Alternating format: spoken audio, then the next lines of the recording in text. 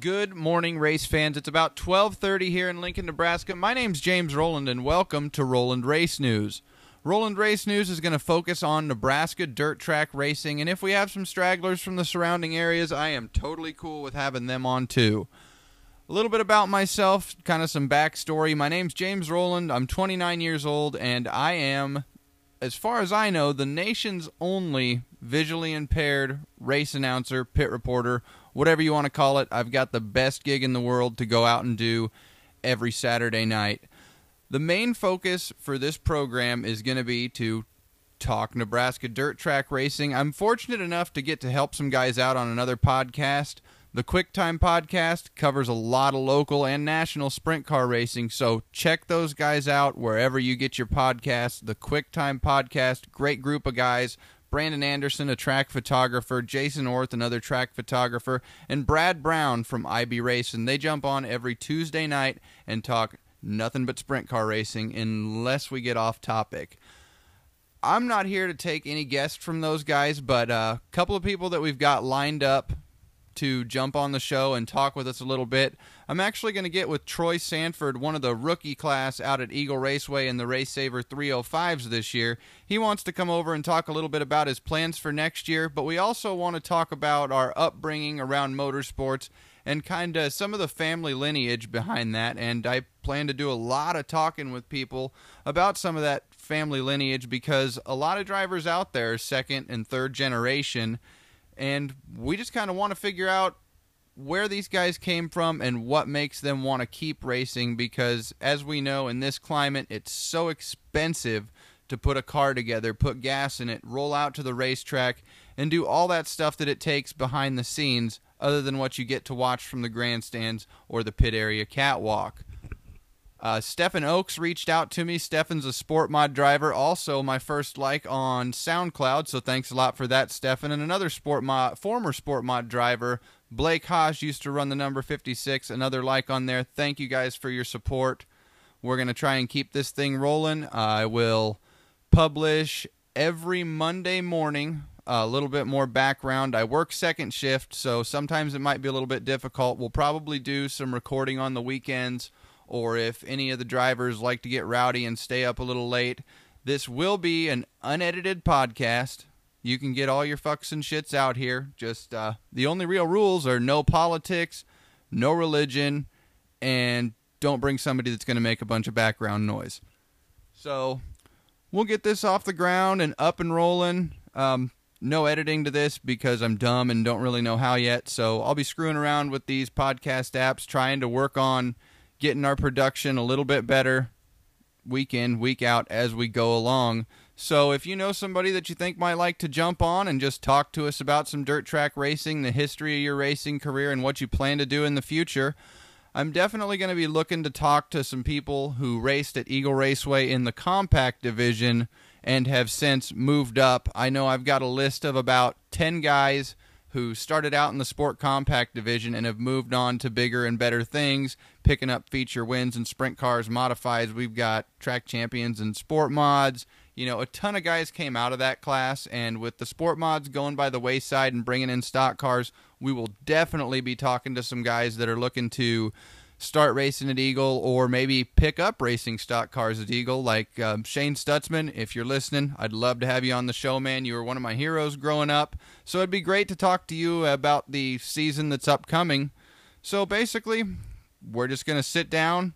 If you want to drink, you're more than welcome to drink. If you want to smoke a cigar, that's totally fine. This is an unedited kind of free-for-all type of deal.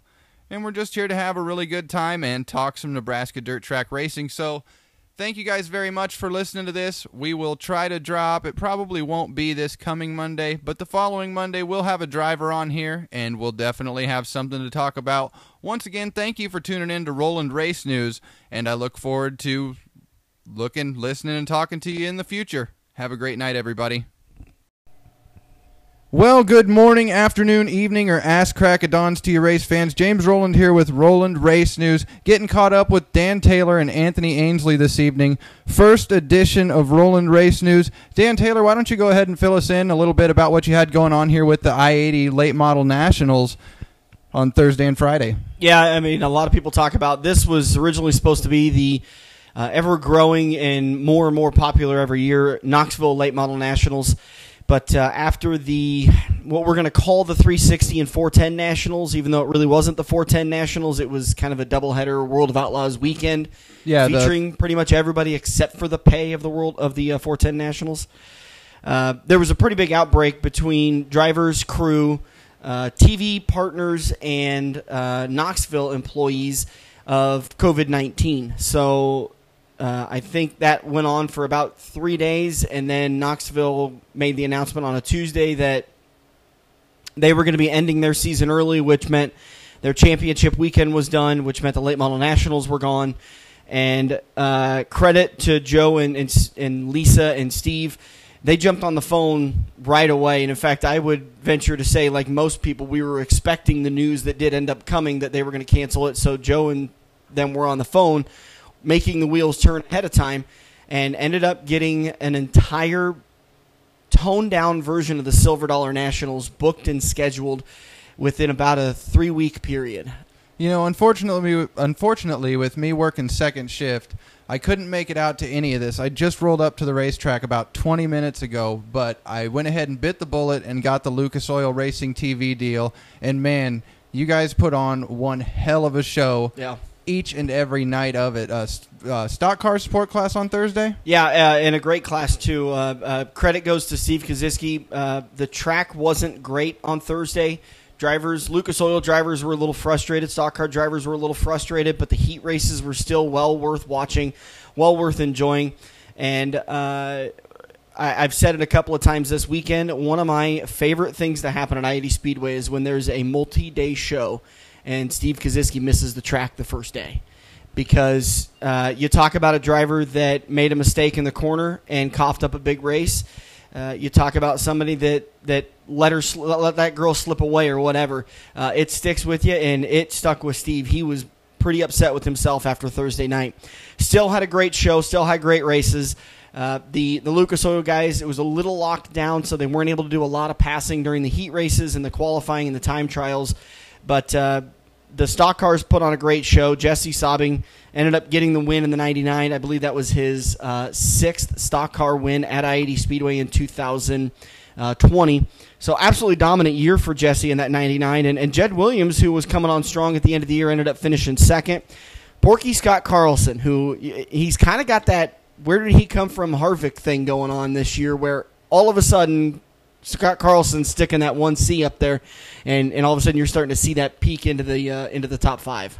You know, I've always wondered since back in the message board days of DirtDrivers.com, where did the nickname Porky come from for Scott Carlson? I can remember the Pro-Am days at Eagle and then transitioning over here to the bigger cars, and, you know, that's just one of those nicknames that I've always kind of wondered. I would assume it was the size, but I don't know the true story. Big man. All right, I can take that. I mean, there's obviously bigger guys than him. Mike Nichols back in the day, 3-4 years ago, was 3, maybe 4 times the size that Scott Carlson is now. But I think it was just one of those things that maybe Scott was a little porky around the edge, and so some good old buddy gave him that nickname. But I'd have to talk with him and find out exactly what that was. We might have to dig that one up for 2021. Yeah.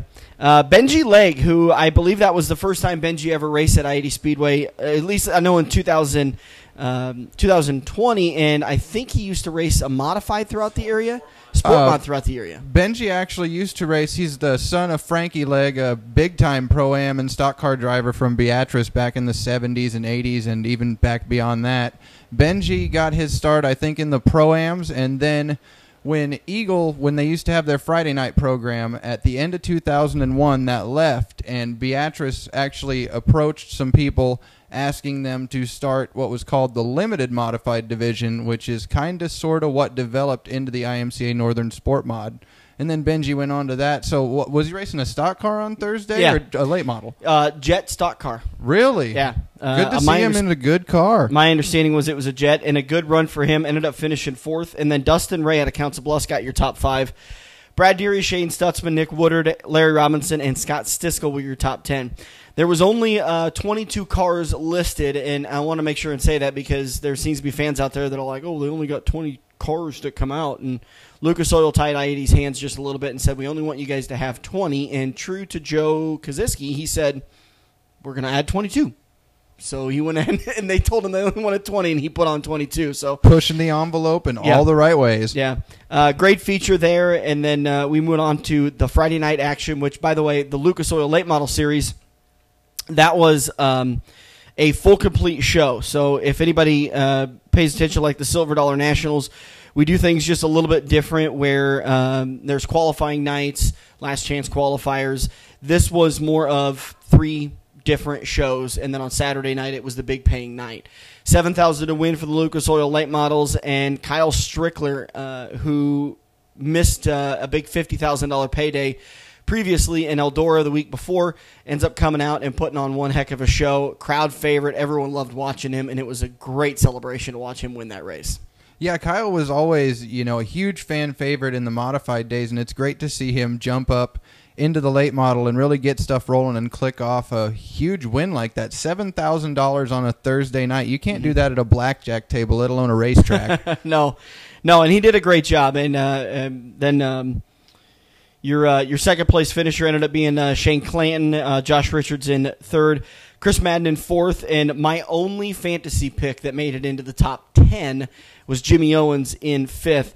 You didn't see a lot of the regular guys that you would see. I kind of made the mistake that night of I picked who I saw do well during the Silver Dollar Nationals, which is an 80 or 100 lap race like we did this year. We did 101 laps. And a lot of the guys that you see that did great on that feature night didn't do a very good job on Thursday night because it was a lot different of a track than they're used to. Like I kind of mentioned earlier, Steve Koziski kind of missed the track just a little bit. It was a little too muddy. So your non-regulars were up front dominating that race and winning it, even though Kyle Strickler was able to get the win, and he's been coming on pretty strong in that class or in that series lately. Yeah, great night of racing Thursday, and then rolled into Friday. There was just so much good action all across. Like you're saying, the track was a complete 360-degree double turnaround. Yeah. And I think we'll talk about it here in a little bit with the Lucas Oil guys. I think it took them off guard for how much better the track was on Friday. And we saw a lot different characters up front. For your modified feature, I want to give the hats off. I think the modified heat races were the best to watch all night. And those are the only thing that I missed of that night because sitting at work. Go get the replay because it was those were back and forth. Nobody got away. Slide jobs and great hard-nosed racing, but respectful racing. Enjoyed watching those. And then it comes out to the feature. And, Mark Lighting kind of stunk the show up a little bit. He went out and started on the pole, pulled away. Jordan Grabowski, who I fully expected coming down with about 10 laps to go. I expected Grabowski to start reeling in Lighting, and like we see him do at Eagle and at Beatrice and at anywhere he goes to, really. Every damn racetrack he goes to, absolutely. But he wasn't able to reel in Mark Lighting, and Lighting had the very best car of the weekend. And of that race, Jordan Grabowski ended up coming home second. Jacob Hobscheit, who I was one of my dark horses to win that race, and I don't know if I could count him a dark horse because he's won like the last 5 races at I-80 Speedway for the modifieds. Won the track championship, absolutely dominant. He ended up coming home third. Shane Hyatt in fourth, and Brandon Spanger with a great top 5 finish. John Hansen, Mike Densberger, Jaron Heffelman, Dylan Silman, and Austin Swoboda ended up winning or getting in your top 10. But again, great racing in the modified for the heat races.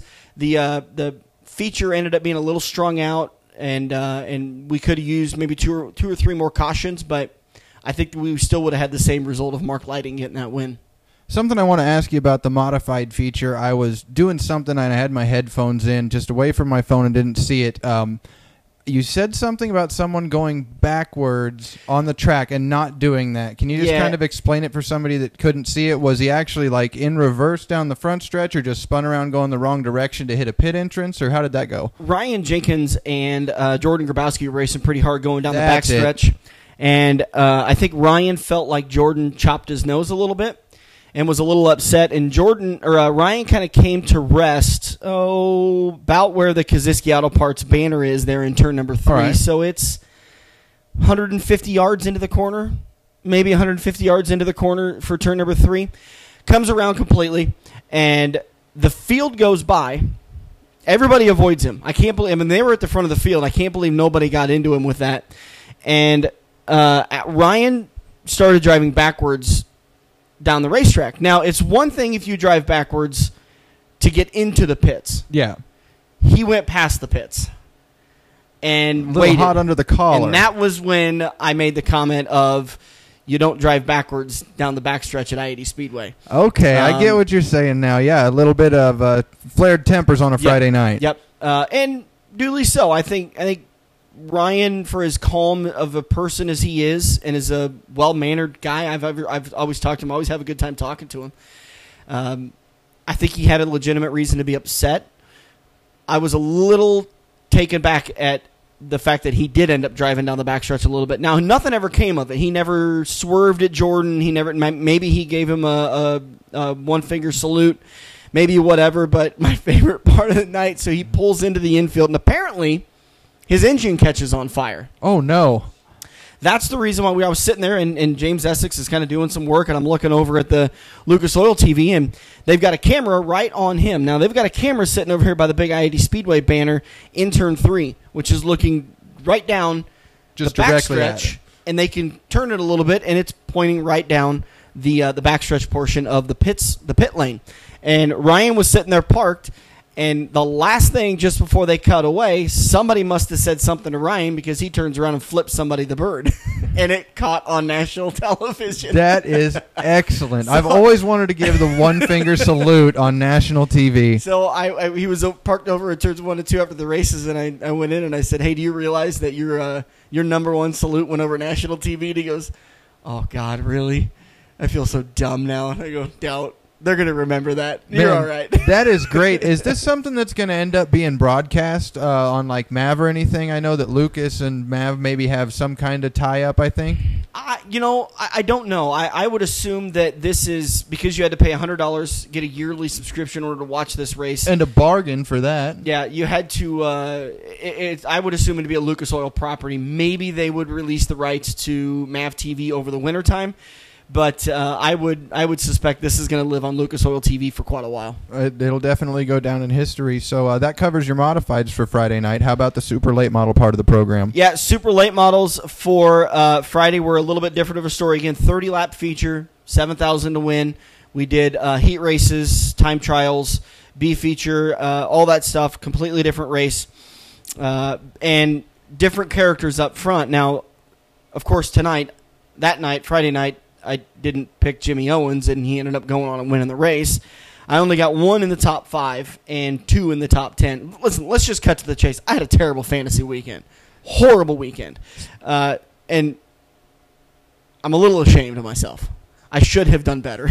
Well, I mean, if you think you're ashamed of yourself, I'm definitely going to have to make it down to Council Bluffs one of these days and drink some whiskey with you and learn about the pick'ems contests and the fantasy leagues and the this and that, because I'm just so bad when it comes to technology. I've never gotten into the fantasy football. Yep. Back in the day, at one of my first jobs out of high school, we did an NFL pick'ems where you circled what team that you wanted to win. But right. I think I want to get in on that fantasy league because it's not that much more of cost on the My Race Pass app to do that, and then you do get a little bit of bragging rights, like Anthony beating you tonight. Yeah, and like the night I beat Anthony, or the night I beat you, the one night that I had the free weekend.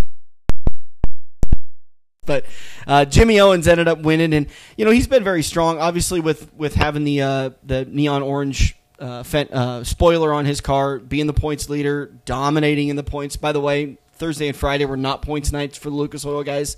All right, it was just a cash night, paying win, and Jimmy Owens ended up getting the win. Tim McCready ends up bringing home in second, Brandon Overton in third, and Devin Moran in fourth, with Darrell Lanigan top 5. Ricky Thornton Jr. in 6th, Ryan Gustin 7th, Kyle Strickler with the top 8, Josh Richards 9th, and Brandon Shepard your top 10. Good race, a little bit different of a racetrack, but Friday nights, Lucas Oil heat races, their time trials, and the A feature were phenomenal with battles all throughout the field. Drivers were singing the praises of Steve Koziski once again, saying he did a fantastic job and listened to the things we told him last night, and he brought us a great racetrack on Friday. Racetrack redemption from Steve Koziski, and boy, did it really show. And then I think we're going to go ahead and jump over into our recap of the Saturday night's program here at the I-80 Late Model Nationals, catching up with the voice of the SLMR Late Model Series, Mr. Anthony Ainsley. Anthony, big night tonight. Looks like you had a lot of fun. Absolutely. Of course, just late models, and more late models. I believe we had about 46 entries on the Lucas Oil late model side. We had 19 Malvern Bank super late models. Of course, for the Malvern Bank Series, tonight was supposed to be our invite-only race over at Knoxville Raceway, scheduled to be 22 laps for $4,000 to win on that Saturday night. But, of course, with Knoxville having the season cut short, had a bit of a toned-down feature tonight. We had 20 laps for, I believe, $1,200 to win tonight, but nonetheless, had a great time. A lot of great racing action all throughout the Saturday portion. Yeah, absolutely. I mean, the track was just, for as much rubber as it did take, it was so fast and so racy all the way across the board. You know, you could see a lot of good two-wide racing. Not a lot of guys really got three-wide when it came towards feature time, but definitely an exciting race night all around. Had one turnover, just really a good night of racing, and you kind of got to step in and help come feature time with the Lucas Oil Late Model Dirt Series. Tell us a little bit about that and just how cool that has to be. Coming from a pit reporter perspective, a guy that was just up in these suites at I-80 getting to just say hi to John Gibson a couple weeks ago, that's got to mean a ton. Absolutely, and of course, the last couple of years when I came on as the voice of the Malvern Bank Series, gotten a chance to work at a lot of great racetracks, and of course, got a chance to work alongside James Essex with the Lucas Oil Series a couple of times during the Silver Dollar Nationals weekend. You know, got to shoot the breeze a little bit, put a little bit of color here and there, but yeah, tonight was on board tonight because, of course, the second man of the Lucas Oil Racing TV, of course, Bob Dillner, the other voice of the Lucas Oil Late Model Dirt Series.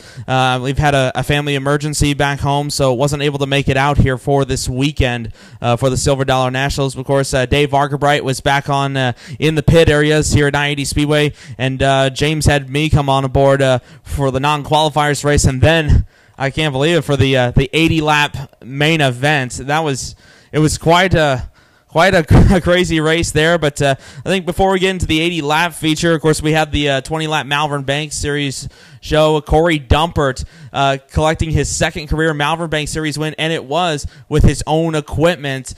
He's been off and on driving for Al Humphrey's number 6 team. That team came off a fourth-place finish at the Yankee Dirt Track Classic. That was a $10,000 to win show 2 weeks ago. Drove his own equipment tonight, started on the pole for the main event, and held off a late charge from Bill Ayton Jr. to take home the $1,200. And it was his first Malvern Bank win here on I-80 Speedway. Of course, he's a past bragging rights track champion out here at I-80. Corey got the win. Bill Ayton Jr. had to settle for second. John Anderson, another good run and a good finish for the last 3 or 4 weeks.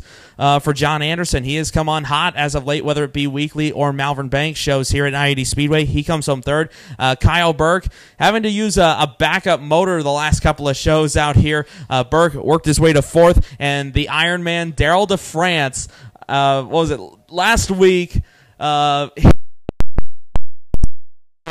the Midwest Fall Brawl, actually blew a tire on the way over, had to take a provisional, made it into the speedway while we were in the middle of the B feature, takes a provisional, started 21st and finishes 15th that night. But tonight the Ironman, strong performance, he rounded out the top 5. Yeah, definitely the cream of the I-80 crop rose to the top tonight with some regulars having really strong runs in that feature.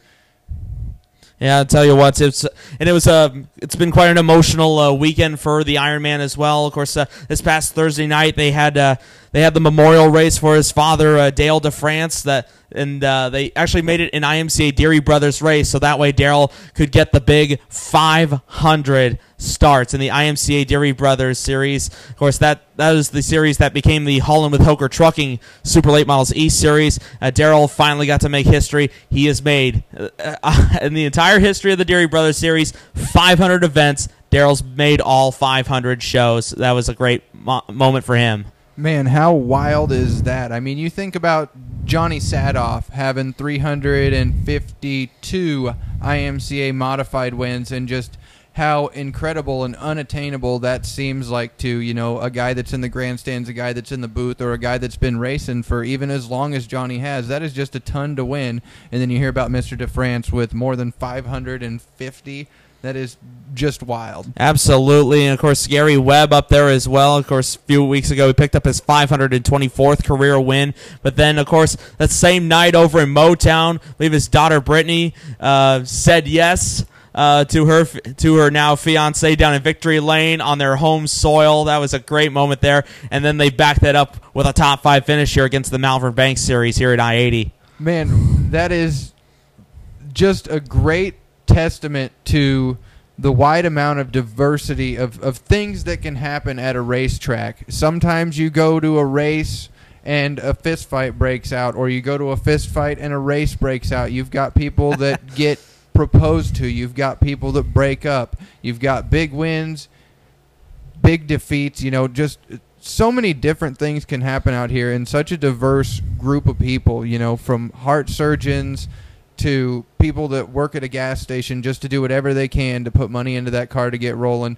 Such an awesome thing that we get to be around, and such an awesome night out here at I-80 for this I-80 Late Model Nationals, you know, with all the stuff going on in Knoxville, and for everybody to just kind of join forces and make this happen. Again, that's a great testament to what we have in the racing community, because if one show can't go, we're going to find a way to make another. And with all this COVID stuff, it started back in, you know, March and April when they were really starting to close everything with no NASCAR, no this, no that. The Midwest really got to take a spotlight in really world news when it comes to racing. And gentlemen, we've all got to sit here and be a part of a really cool thing, and you got to be part of a really cool Lucas Oil Late Model Dirt Series feature. Definitely one of the best ones I've seen here at I-80 Speedway. I've been to at least one night of every Silver Dollar Nationals. I know I haven't made it to the finale of everything. I think out of all the Silver Dollar Nationals, I've only missed 2 finales in the 10-year history. And, of course, finally getting a chance to work alongside James Essex tonight for the 80-lap main event. Of course, pole setter Josh Richards was looking to make quick work of the field. But I tell you what, Tim McCready and Jimmy Owens, of course, they're the top 2 in the Lucas Oil point standings going into this race. Of course, tonight was the championship race worth points. And, of course, like Dan mentioned, the first 2 nights, non-points races for the Lucas Oil Series. But they were battling early on. Richards was looking to run away early. We didn't see the first lead change, I think, until about 28 laps in when I think you're right. Yeah, when Jimmy Owens overtook him. I think Essex may have said somewhere in the opening laps, I think Brandon Overton may have snuck a lap over Richards, because Brandon Overton, he had a great weekend. Didn't get to victory lane, but had still a rocket fast still car. top 5 finishes and top 10 finishes for Brandon Overton. But yeah, with about 42 laps remaining in the race, Jimmy Owens ended up taking the lead, and a few laps later, the big one under caution, actually, when Chris Simpson brought out the caution with about 30 laps to go. One of the big stories going on was Bobby Pierce. He was initially supposed to start 13th. They took the top 18 in points from the 2 qualifying nights. Those were the first 9 rows in the main event. Pierce was supposed to start 13th, but shortly before the feature was set to roll out for the big show, Pierce was caught with a rear deck violation, which meant he had to start clear back in 31st position tonight. He worked his way all the way up to 8th until he pulled into the pits. I think actually under green when he was running 8th. I think he was battling with Devin Moran in the top 10. But that was a big heartbreak there for Bobby Pierce. Another guy who had a good run going was Jared Landers. He started about 20th on the grid. He worked his way just outside the top 5, but unfortunately with about 10 laps to go, caught the outside wall. And I tell you what, whenever you come out for the Silver Dollar Nationals, turn 2 right on the exit here at I-80 Speedway, that can bite you when you least expect it. And unfortunately it bit Landers, and this was his first weekend out after taking a year off from racing, and just always new and interesting facts with you. I guess I just didn't really realize it. Jumping onto all these yearly subscription programs, with the racing this year. I think I'm in about $300, and I'm not regretting a bit of it because you can seriously watch racing every single night. Not at all. And then, of course, that's for guys like us. That's film study for us. That Precisely. We're taking notes. We're making mental notes about what races are going on, and of course, with that caution that came out with about 10 laps to go, that set up the mad dash for the 30K, and it was right between Tim McCreadie and Jimmy Owens. Owens was the race-long leader, but round the 5 to go mark, McCreadie was eating into the lead little by little, and then finally with about 2 laps to go, going into turn number 1, McCreadie saw just enough of a gap. He dove to the bottom after the two of them had ran the top and the middle for the majority of those last few laps. McCreadie took the lead off of turn number 2, and of course, before too long, McCreadie was able to stretch it out far enough, and when you saw the crowd coming off turn number 4, they all rose to their feet to see Timmy Mack get his second win at I-80 Speedway, and his first one since the 2017 Silver Dollar Nationals out here. It was great to see McCreadie get that win as well. Of course, we had a surprise guest down there in Victory Lane, one of his good buddies, AJ Modet, who runs the Dingus Lounge just across the street from Knoxville Raceway. Good friend of Timmy Mack, who was down in Victory Lane. Of course, Dave Argabright got a word with him, and that was a great interview that Tim and AJ had. Man, Anthony, how freaking cool is that to just have a turn of events like that? And there you go again, filling me in on stuff that I didn't know, because as soon as I got a text saying I'm here from my wonderful friend Jesse, who hooked me up with a ride out here this evening so that we could do this, I was like, 2 laps left. Oh, I better stop and watch this. And zoom, McCreadie took the lead, and just in great fashion. Everybody needs to watch the replay of that race. They should really watch the replay of the whole weekend. It was a blast. I know I was in the stands enjoying a Polish dog or two on the Thursday night, picking up a diecast car here or there. Only got 2 this weekend, but so I was kind of off my game there. But nonetheless, Tim McCreadie scoring $30,000. I believe the other one was a $50,000 win out here for the Silver Dollar Nationals about 3 years ago. Of course, Jimmy Owens, not quite the way he wanted to polish off the weekend, but had a good weekend nonetheless. A win on Friday night, but he comes home second. How about Ricky Thornton Jr., a second place at the Silver Dollar Nationals, and now a third place finish at the I-80 Nationals this year.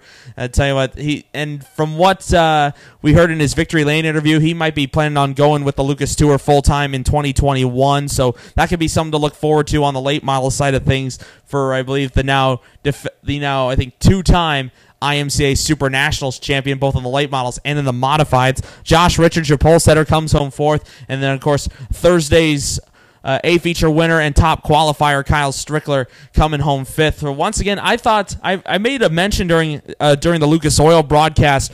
James was mentioning about Ricky and Kyle making their way up through the field, and I mentioned this trend that happened that kind of started to really take notice in the modified and late model scenes. It started about maybe 7 or 6 years ago.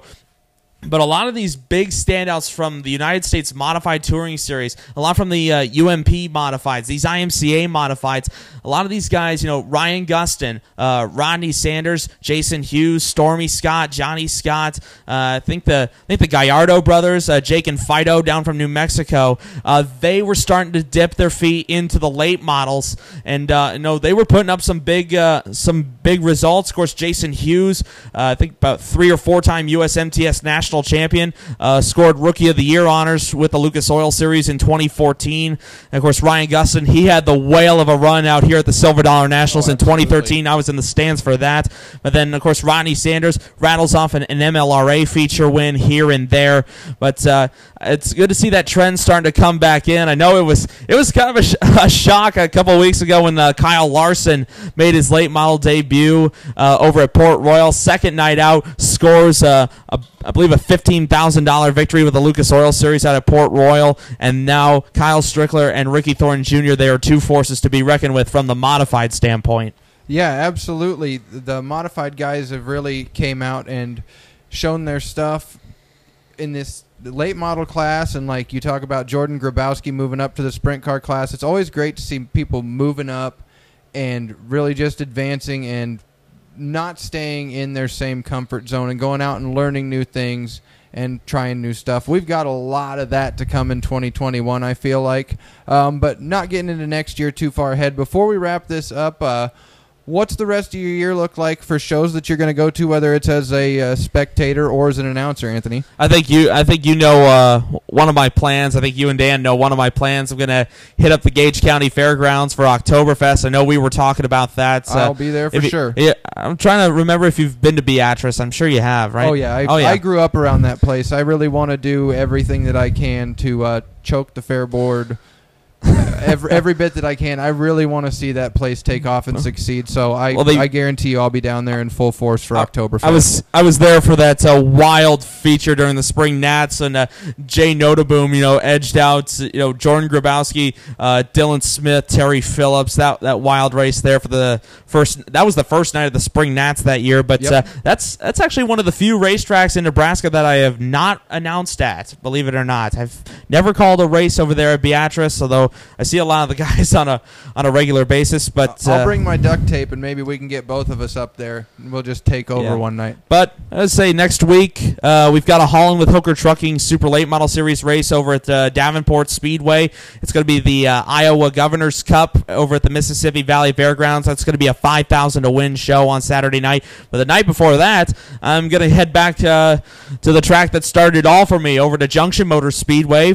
They've got the first of their two-night finale, the Barb Noonan-Camp Memorial McCool 100. That's always a very special place to me at Junction. I got started out there calling races when I was just 14 years old. I remember some of those first shows, listening to different Racing Boys broadcasts and stuff back in the day. But, that was the track that started it all for me, so I'll be there on that Friday, and then we'll head to Davenport with the Super Late Models. And then the week after that, it's championship weekend for the Malvern Bank and Holland with Hooker Trucking Super Late Models. Friday night, we have the West Series finale down at Lakeside Speedway. Saturday night is the East Series finale over at Randolph County Raceway in Moberly, Missouri. That's yet another racetrack I've never been to. And then I believe I take the next week off. I'm trying to think if it's the next week off or not. I don't believe so, because actually the next week is the Cornhusker Classic. I can't forget that one here at I-80 Speedway. That's always a fun event, especially when they brought the Silver Dollar National qualifying format for the modifieds and the sport mods and the stock cars. They put on a great time on Friday night as they battle it out for the top starting spots in the feature. So I'll be here for the Cornhusker Classic weekend. The week after that, then that's Oktoberfest out at Beatrice Speedway. I'm planning on going out there both nights. And assuming that we can still run, I'm still hoping we can get down to the Lancaster Event Center for the Turkey Chase weekend. 3 big nights of go-kart racing from about noon to about maybe 10 o'clock at night. We're doing kart racing nonstop on Black Friday through Sunday. And then hopefully I could try to wrap up the season maybe with my buddies down at AdvantageRacing.tv, and last year got the chance of a lifetime to go with them. We went down to St. Louis for the Gateway Dirt Nationals, so hopefully I get a chance to go back to the Dome this year. And thankfully, Missouri, they've had some very lax, a little bit more lenient on their COVID restrictions, but then again, this is still an enclosed football stadium that they build this dirt track in. Of course, it's the former home of the St. Louis Rams. But I tell you what, last year the atmosphere was beyond electric.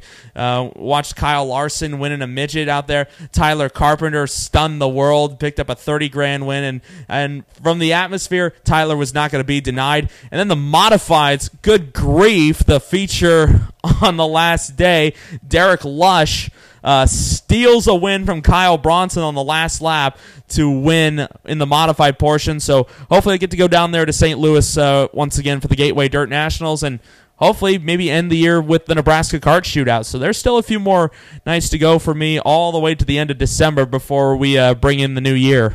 Damn, what a lucky guy.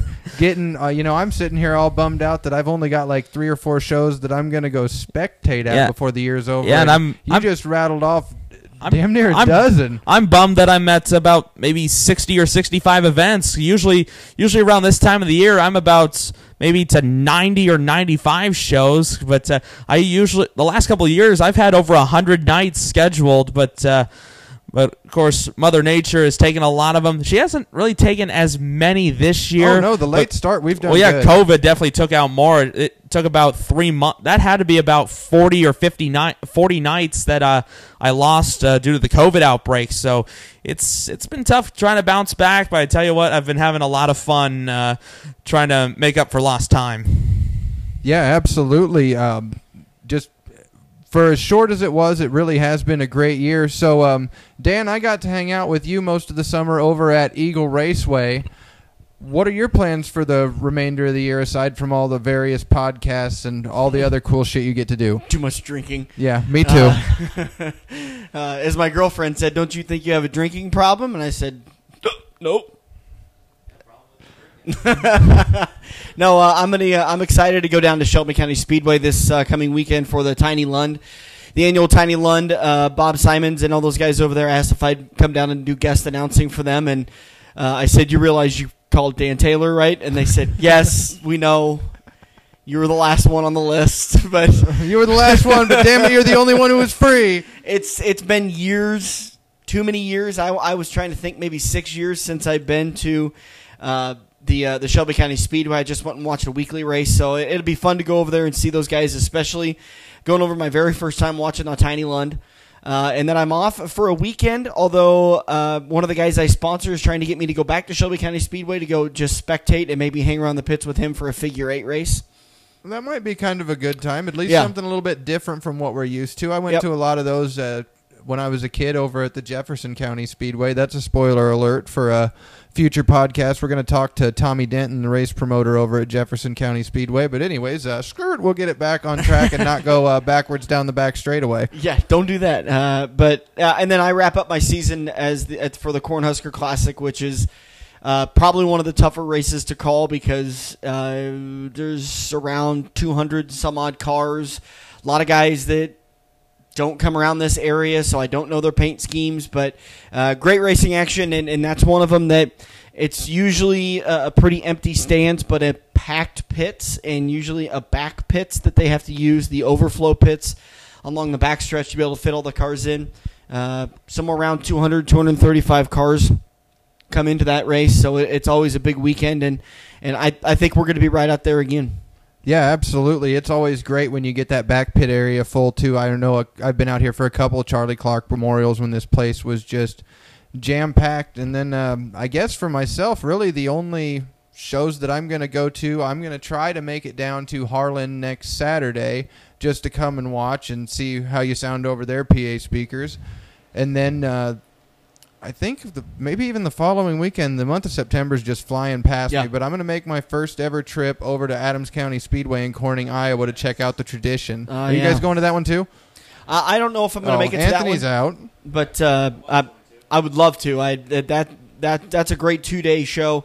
They've added a lot of money to that purse, so I think that's going to be a big attended race for drivers. I think it's going to be great. Well, gentlemen, I think we'll probably wrap it up here. I want to thank you guys for letting me come out here and hang out with you and help out with the first episode of Roland Race News. It was great to have you and a wonderful review of this great event. Hopefully the Lucas Oil Series decides to come back, maybe even for a second show in the year, although I know we're not going to compete with Knoxville because I got a feeling all three of us are going to be down there next September. Well, and without getting too off topic, the story behind that when they created the Silver Dollar Nationals and it was becoming such a big success, the Lucas Oil drivers went to Joe and Steve and said, "You guys got to add us for a second time. You can't make us only come to your racetrack for one time." And that's quotes from several drivers. So Joe and Steve added the Malvern Bank Go 50, which was in May. Yep. Well, Mother Nature diverted that plan 2 years in a row. And after the second cancellation, they said, okay, well, because we want to get this show in, we're going to move it to the Thursday portion of the Silver Dollar Nationals. That's right. That's the one that somebody had that broadcast for free that night. Yeah. I remember that one now. That was a good race. And it ended up turning out to be a huge weekend for them, added a third night to a huge 2-day weekend. And they said, okay, well, we're going to keep the Go 50 on the Thursday portion of the Silver Dollar Nationals. And then for 2020, they said, we're stepping it up. We made it a 4-day show. And they kicked it off on Wednesday with the Malvern Bank Series and a great race there, and then the Go 50. And so technically the Lucas Oil comes here for 2-point nights already. I honestly think this is just the way scheduling works and the way that it's so difficult. And it would be very disrespectful for our good friends down the road at Knoxville to try to schedule on top of them. No, you just can't do that. I think this is going to be the one and only year. Now, the I-80 Nationals may make their return in a different way. I know that once Joe finds a name for a race and its success, he wants to continue it. So this race may come about again as something different. I certainly hope it would contain the Lucas Oil late model guys. I think it'll probably morph into something even bigger and better. Yeah, absolutely. So hopefully, fingers crossed. But I think this time next year we'll all be down in Knoxville, enjoying the sights and sounds of the Marion County Fairgrounds. Hell yeah, let's get a suite, guys. Okay. I got the booth on Saturday. Oh, Anthony's going to be in the booth on Saturday, so I don't know. I guess we'll have to clean up our own beer cans. Yeah, sounds good to me. He's going to need a U-Haul truck if he goes to Knoxville. I'll bring you a Rubbermaid tote. First Rubbermaid tote's on me. You're going to need a couple of them. I almost didn't have a big enough truck. Yeah, no joke. I'm not kidding. We had to put all of our stuff in the back of my Colorado, like the broadcast equipment for the radio show, all of our hotel stuff, the luggage. We had to put it all in the back because Anthony's 8 grocery sacks of die casts we're taking up the back. The thing is I believe it 1,000%. Yeah. I've seen you at the Eagle's Nest at Eagle. I've seen you down here on Driver's Row as you walk into I-80. Yeah. This guy is die cast crazy, and there ain't a thing wrong with it. We were trying to do the math of the amount of money he spent that weekend. You don't even want to know. That's like asking us how much we drank in a weekend. Well, we got to the point and there was like 3 zeros, and we're like, you know what, we're just gonna. Oh yeah, Gee, dang money bags. And there's no decimal point in there. So, great weekend. And again, I realize this sounds like a homer a little bit because I'm friends with the Kaziski family and I work here. But, I mean, what a special race to be a part of. What a great weekend. And what a prideful moment for dirt racing and Nebraska and I-80 Speedway, this little racetrack that is a NASCAR-sanctioned racetrack on Friday nights. And we just put on one of the best dirt late model shows in the country again.